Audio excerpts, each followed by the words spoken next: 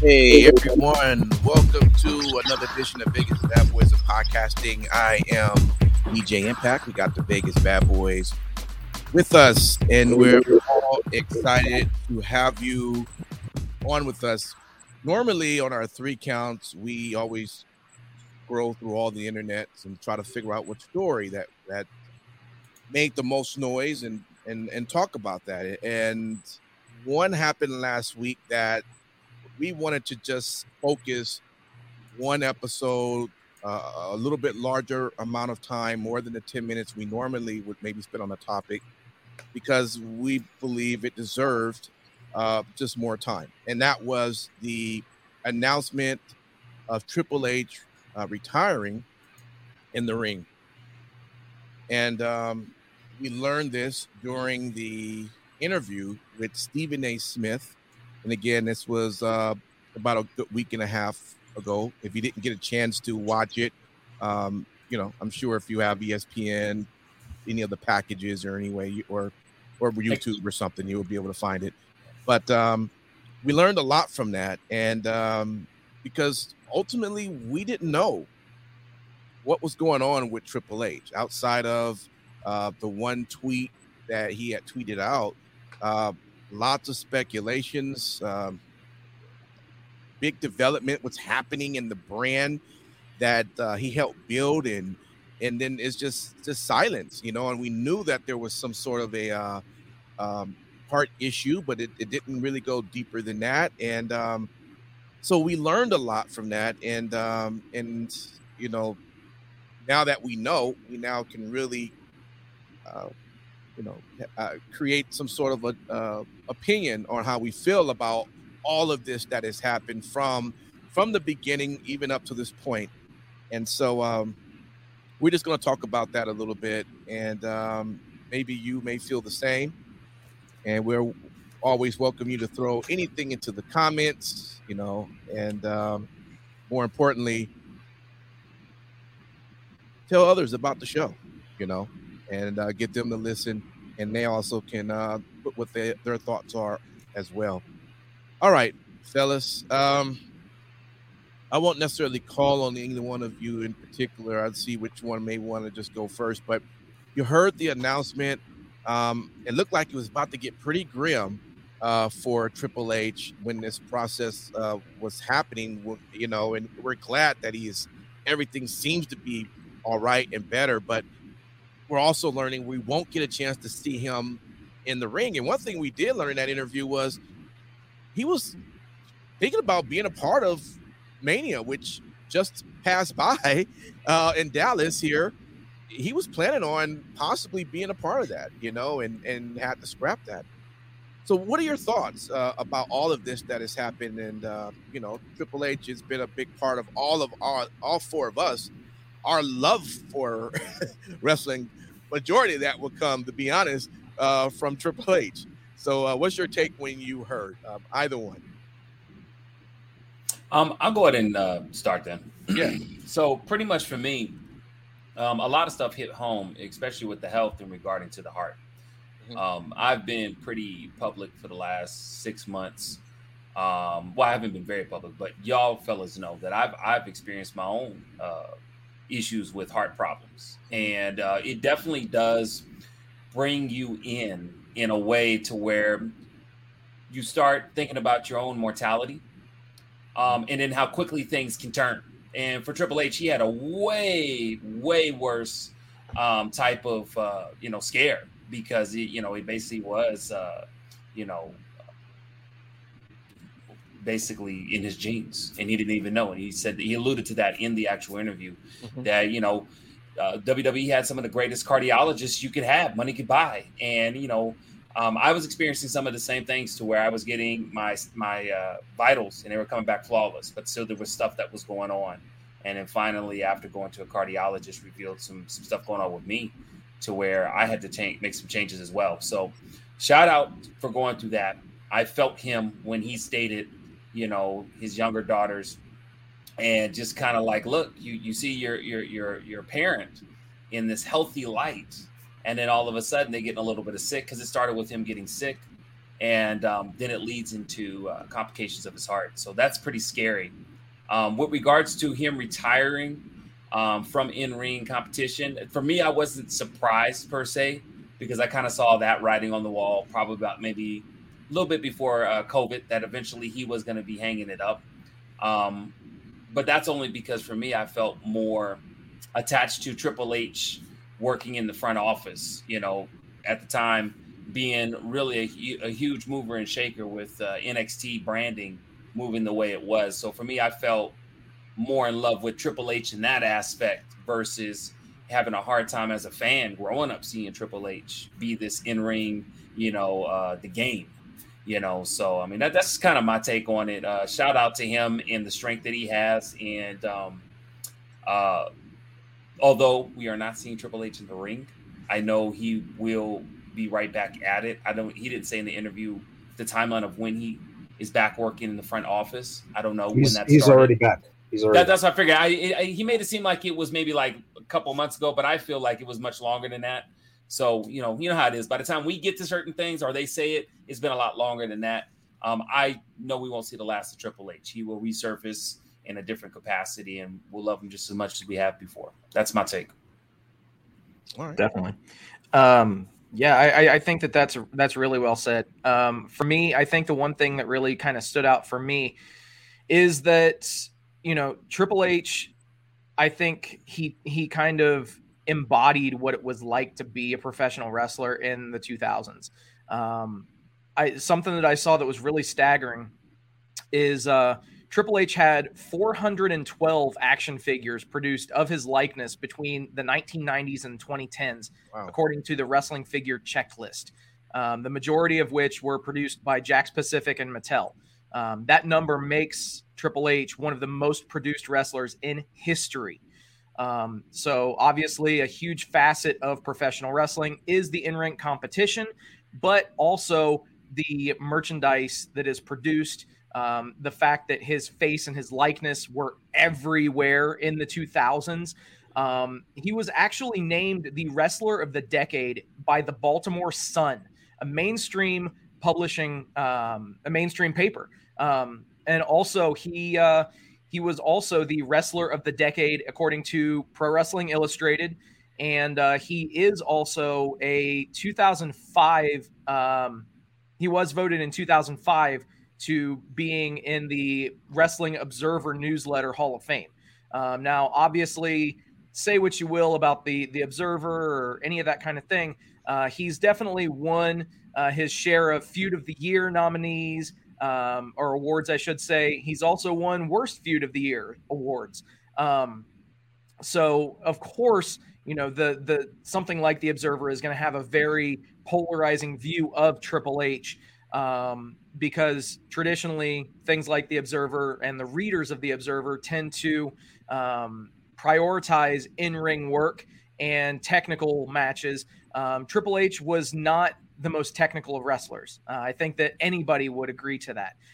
But he was one hell of a showman, and he, whether it was, any of the skits that he did with DX, to any of the matches that he put on, most of the things that you're going to picture from the 2000s, from 2000 to 2009, damn sure going to be mentioning Triple H in a lot of those items.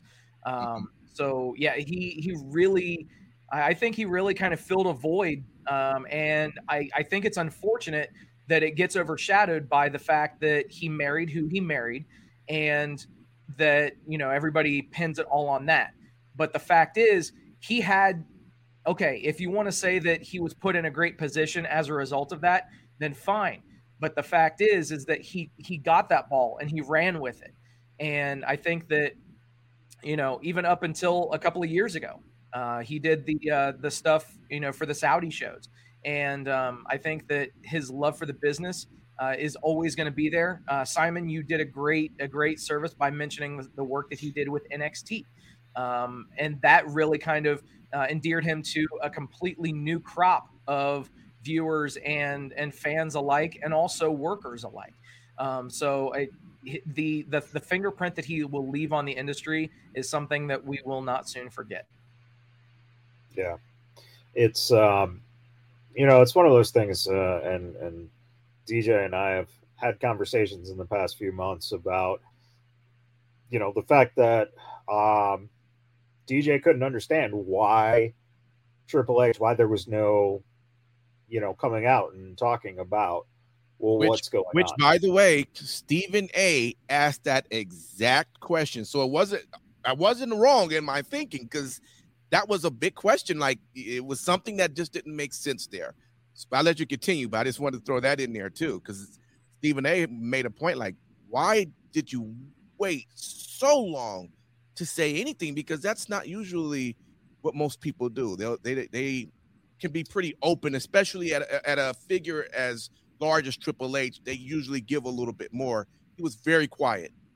Yeah, and then what I always told you was it's far worse than they're letting on, and that's true.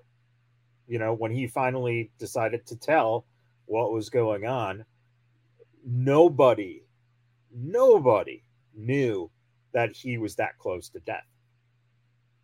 So, we have to be honest. And at that point, there comes that time where you have to separate yourself from the public, and everyone likes to play, wrestling observer and, think they know the inside stuff and all that crap. And the truth of the matter is, well, boy, they're stripping him all this NXT stuff and, et cetera, et cetera. And boy, they blindsided him. And it's like, no, he wasn't blindsided. He knew this was going on. He knew this was going to be happening, but his heart got in the way of him being present while that transition was happening to NXT. And like I, emphasize, all the guys who were let go were quote unquote Triple H guys, except for one guy, Shawn Michaels. And Shawn, is a guy that Hunter trusts his life with. And there you go. And that's, it brings all of this kind of to a pretty package of what happened and why it happened and, how things are in place now. But the biggest thing about this is he was already semi-retired, right? So we can't really say, oh my God, we've been deprived of the next 10 years of his career.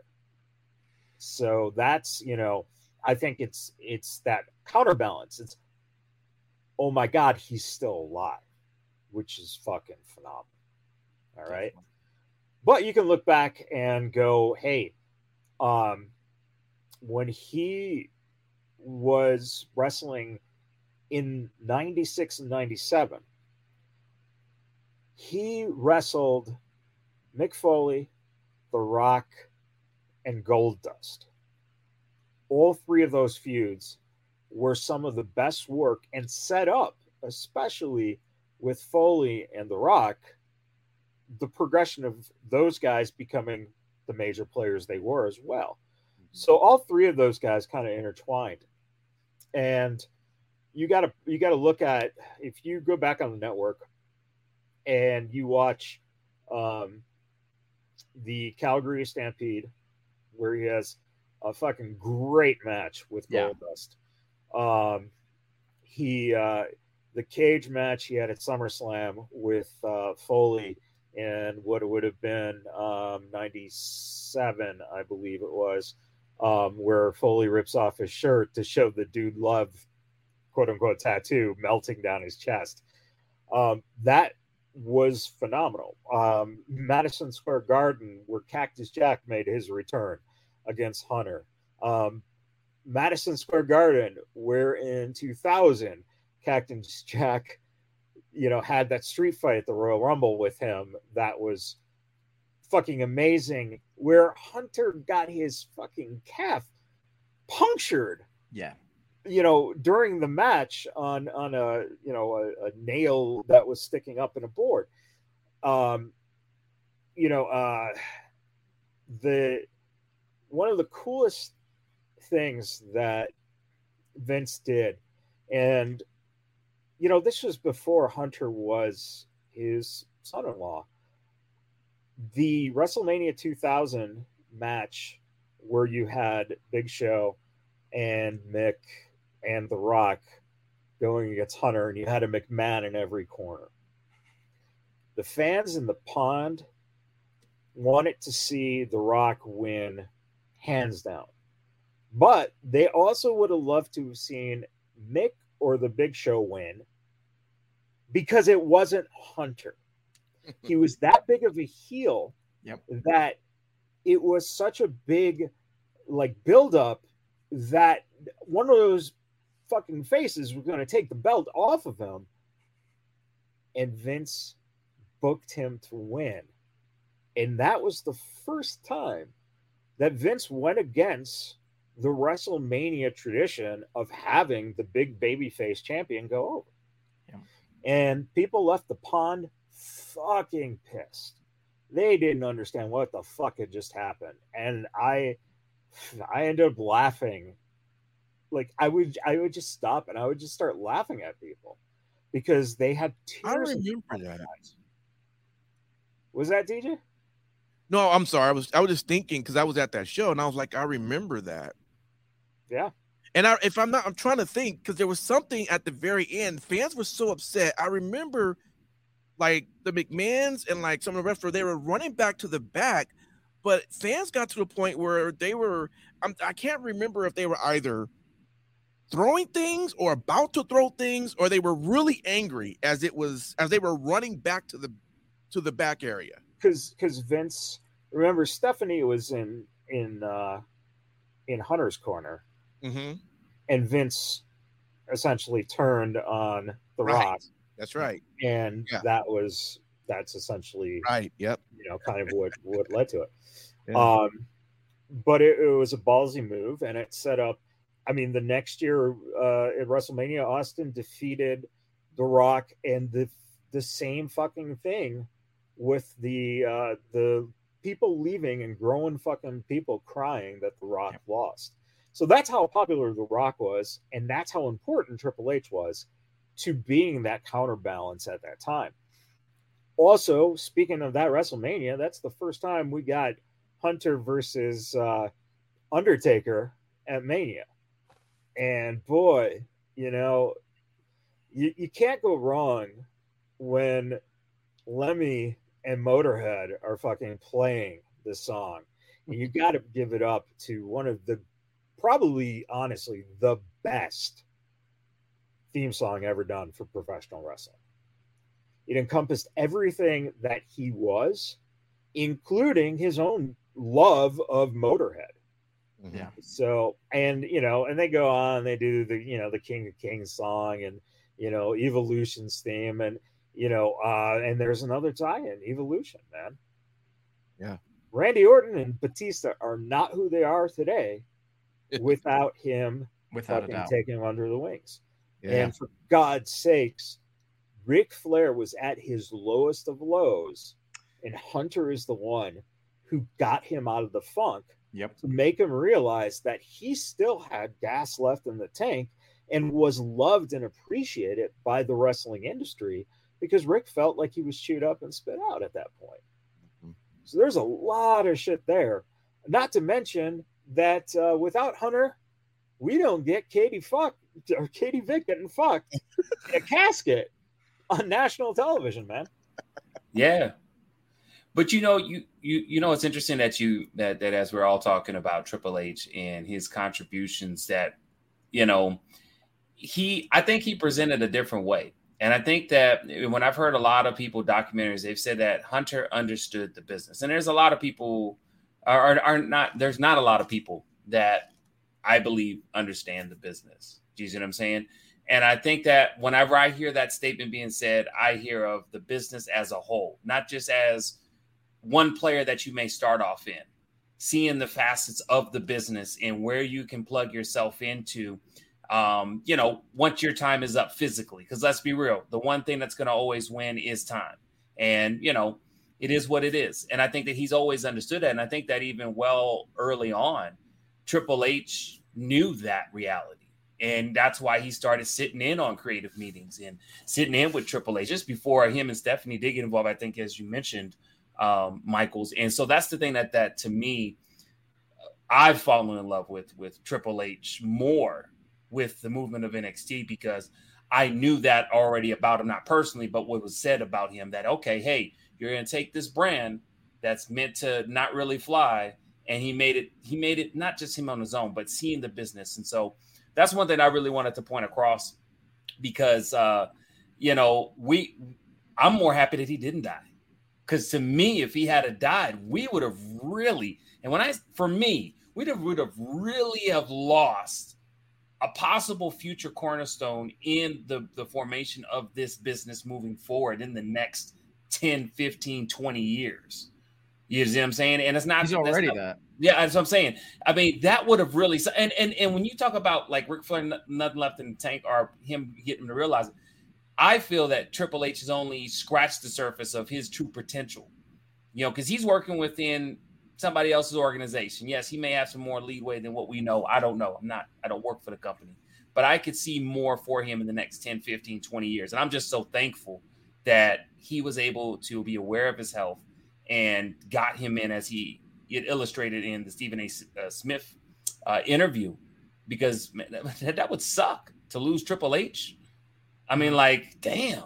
Like, man, what is the next 20 years going to be like without when you talk about this, what was going to come out of what could come out of Triple H. I think that's why when everything was happening with this transition of the new NXT 2.0, there were a lot of concerns and a lot of speculations that was out there. And because people first off see what he did do with NXT.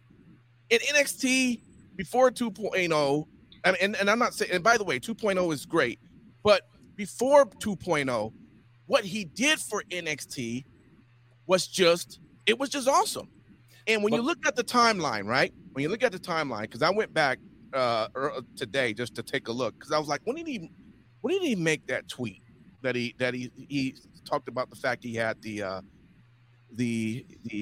cardiac issue? That came September 21st. That's when he tweeted that. The week before that, 7 days, September 14th, that's when NXT 2.0 debuted. 7 days before that, September 7th, Triple H was very active on his social media. So from September 7th, he's retweeting, he's promoting, he's pushing. Then 2.0 comes, you don't hear anything, and then the 21st happens, and now you hear about what happened, and it's like, whoa.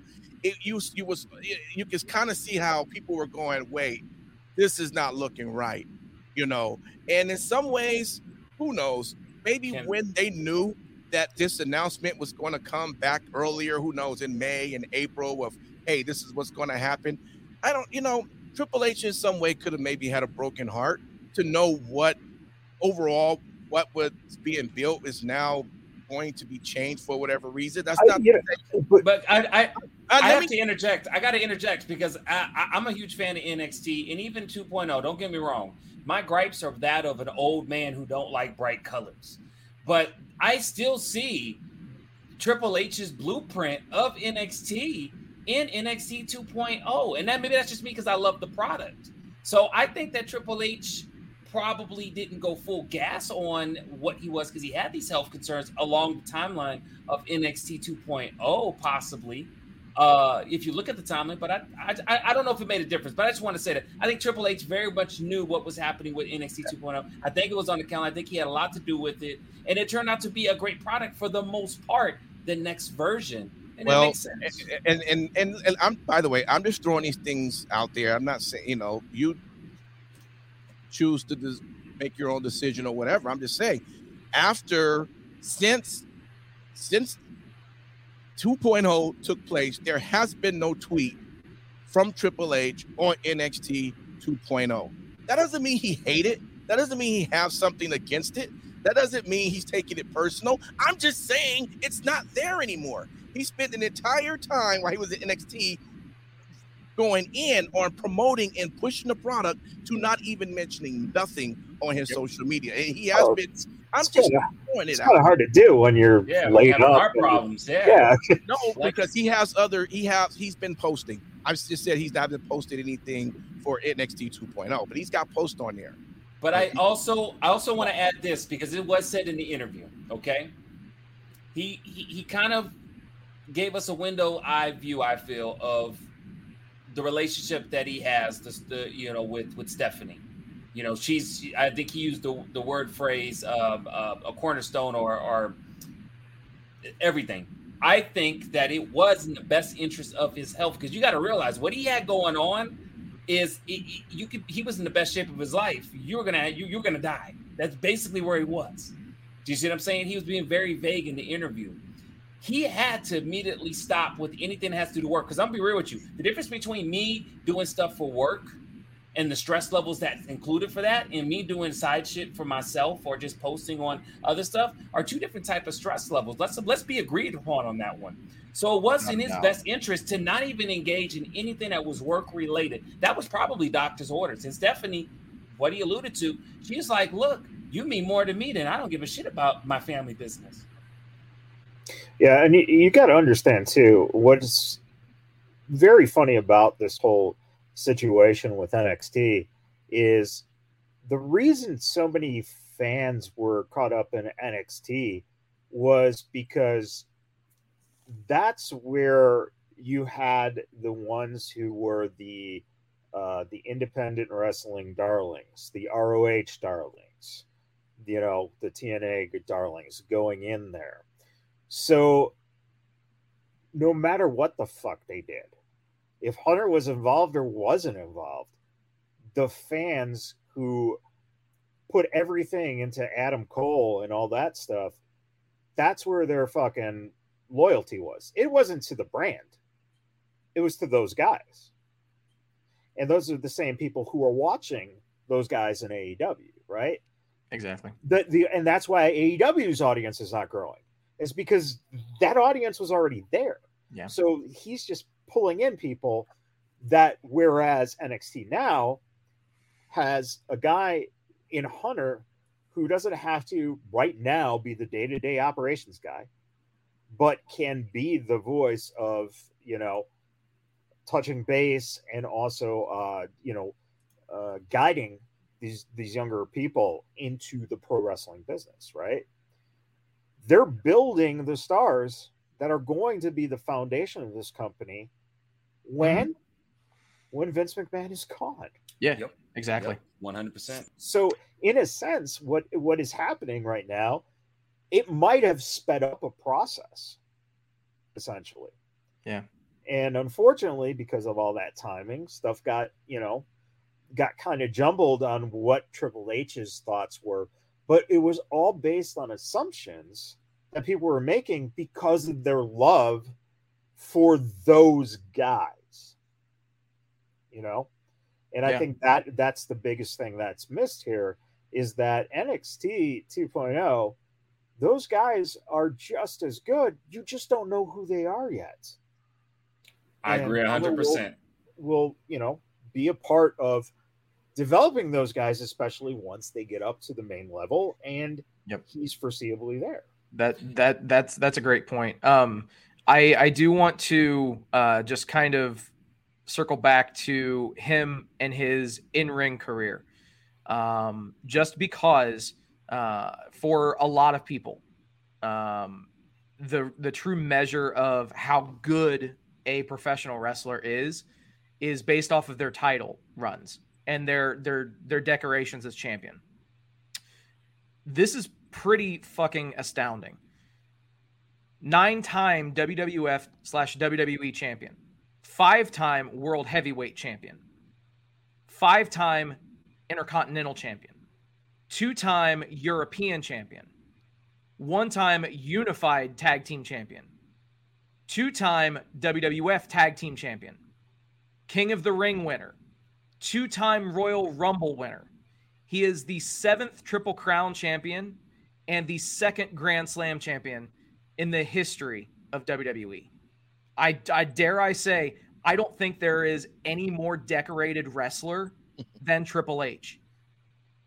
And that's the problem too. The shame of it when it's thrown at him that the only reason he got this is because he is the, Exactly. the son-in-law, which Exactly. is total bullshit.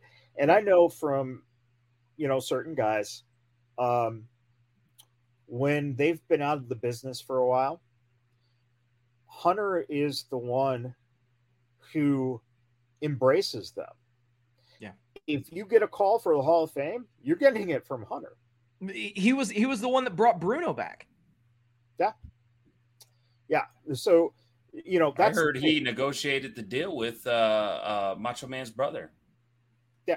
I mean, and I'm sorry to interrupt, but with regards to Triple H behind the scene, a lot of the negotiation that would have went on with a lot of the guys from NXT, from the black and gold brand to the 2.0 would have probably been negotiated and probably would have stayed on if he didn't have these health problems. That's what I was going to say a little bit earlier, to a certain extent.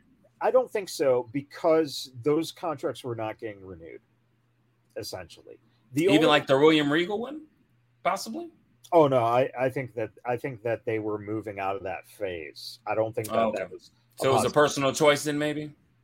Not a personal choice, but that was a Nick Khan call, right? So you got to remember, you got the business guy who was involved, who was, kind of seeing where you got to believe Regal was getting a lot of money.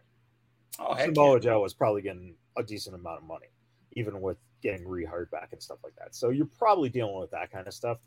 But again, the negotiations, not so much, because Hunter wasn't the business side of it. He wasn't talent relations.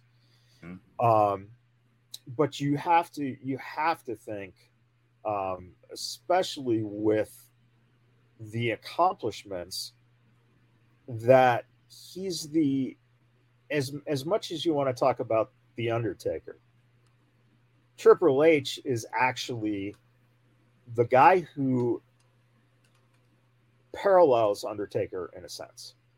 And that is, both those guys started at the end of the NWA, at the early WCW days.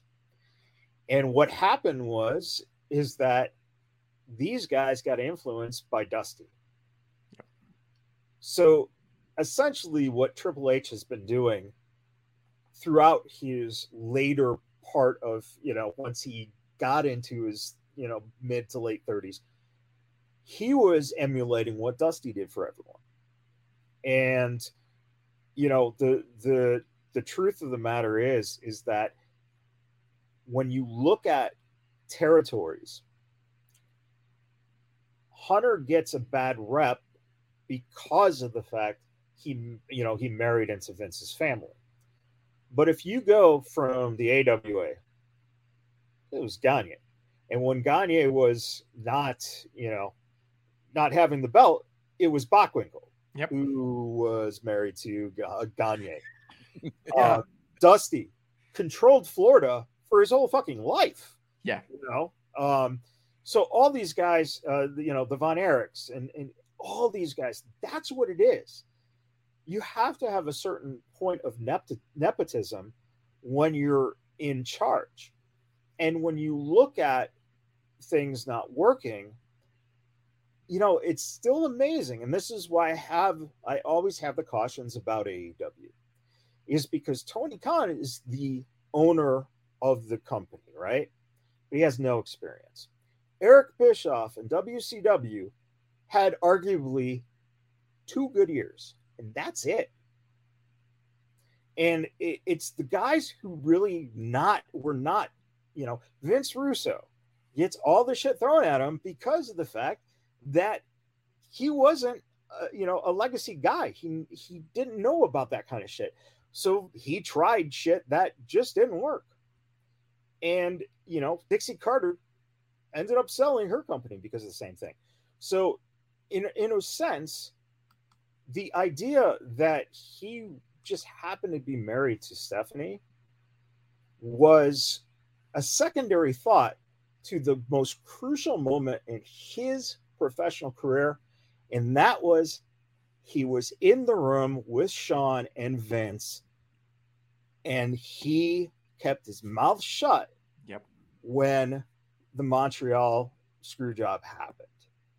Vince, he trusted him from that day on. And that was it, man. Those guys became his fucking sons. You know, it was Shane, Shawn, and Hunter. And that, you know, that's it. And the only other, you know, I think it's arguable that as much as he loves Austin and Taker, he has a different love and respect. Vince has a different love and respect for those guys. I think the same with The Rock. Cena's the only one who's kind of arguably in that same boat, because John had the same mentality as Hunter.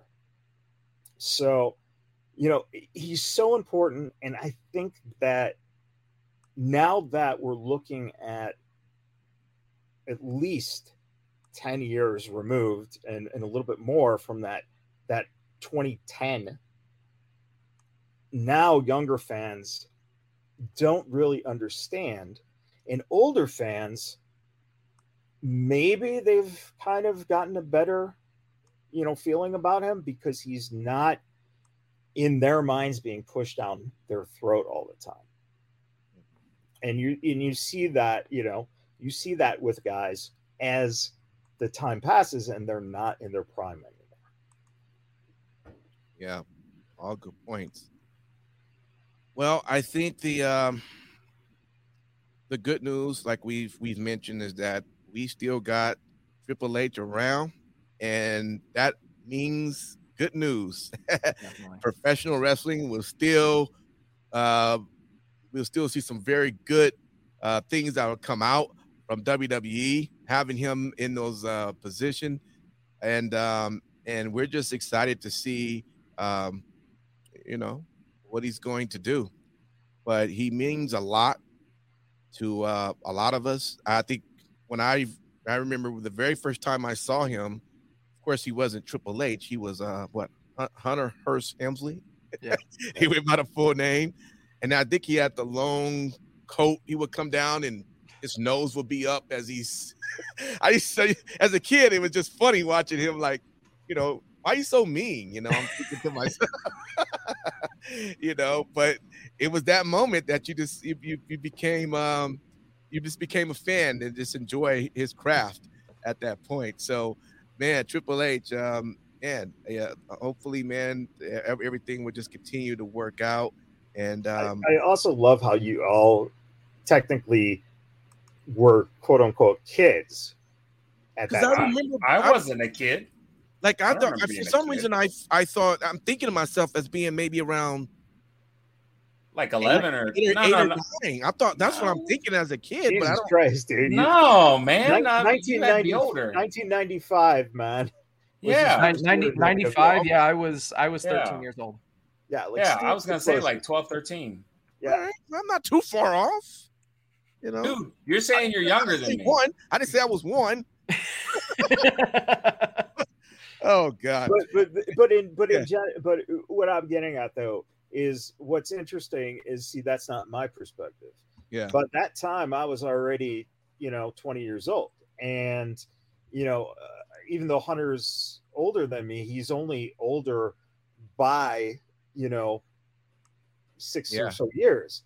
Right. So for me, he would have been someone who could have been a friend of mine's older brother. You know what I'm saying? Sure. And that's the fascinating thing. When I see him, I think of him as that guy who we all, who the guys my age looked at as not exactly a peer, but not someone that we're in awe of. It's someone we respect and want to learn more about and learn more from. Well said. Yeah. All right, guys. Unless you got anything else, we're going to call it a show. And I just want to thank everybody for listening. And DJ, since this is right after WrestleMania, that's right. I guess we better say So it was really cool when he ended up being Seth Rollins' mystery opponent at WrestleMania. That blew everyone's mind. That right there would be such a mind blown. It would be the greatest work since Will Smith slapping Chris Rock. Pretty much. That would top that 100%. Oh my God. Hey, if Stephen A. said at the end of that interview, he might have to talk to Vince and them. He said he wants to be a Paul Heyman. He wants to be a Despicable. And Paul, that is his name. Paul basically responded to him saying, well, I could definitely say that you are well hated and people want to hit you in the face. So, I mean, you might very well see Stephen A. Smith next WrestleMania instead of Logan Paul, which I'm all for one happy about. Like they said, and I don't know if Nick Khan gonna be okay with this. He said, you gotta pay me though. You gotta pay me. But you know what? I'm gonna add this and I'll leave this alone. You know who hates the Dallas Cowboys more than anything in the world? He'd have been perfectly to fit in anywhere in WrestleMania is Stephen A. Smith. He hates the motherfucking Cowboys. Oh, okay. He hates them. Oh man. All right, y'all. Well, look. Thanks for hanging out with us. Continue to share, download, subscribe, tell others. Keep us on the map. We appreciate everything you've done and continue to do. We'll see you, I guess, the following week.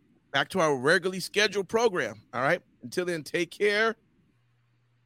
Mania was great. I'm just going to say it was fun. It was exciting. And I can't wait to do it next year. Biggest bad boys of podcasting.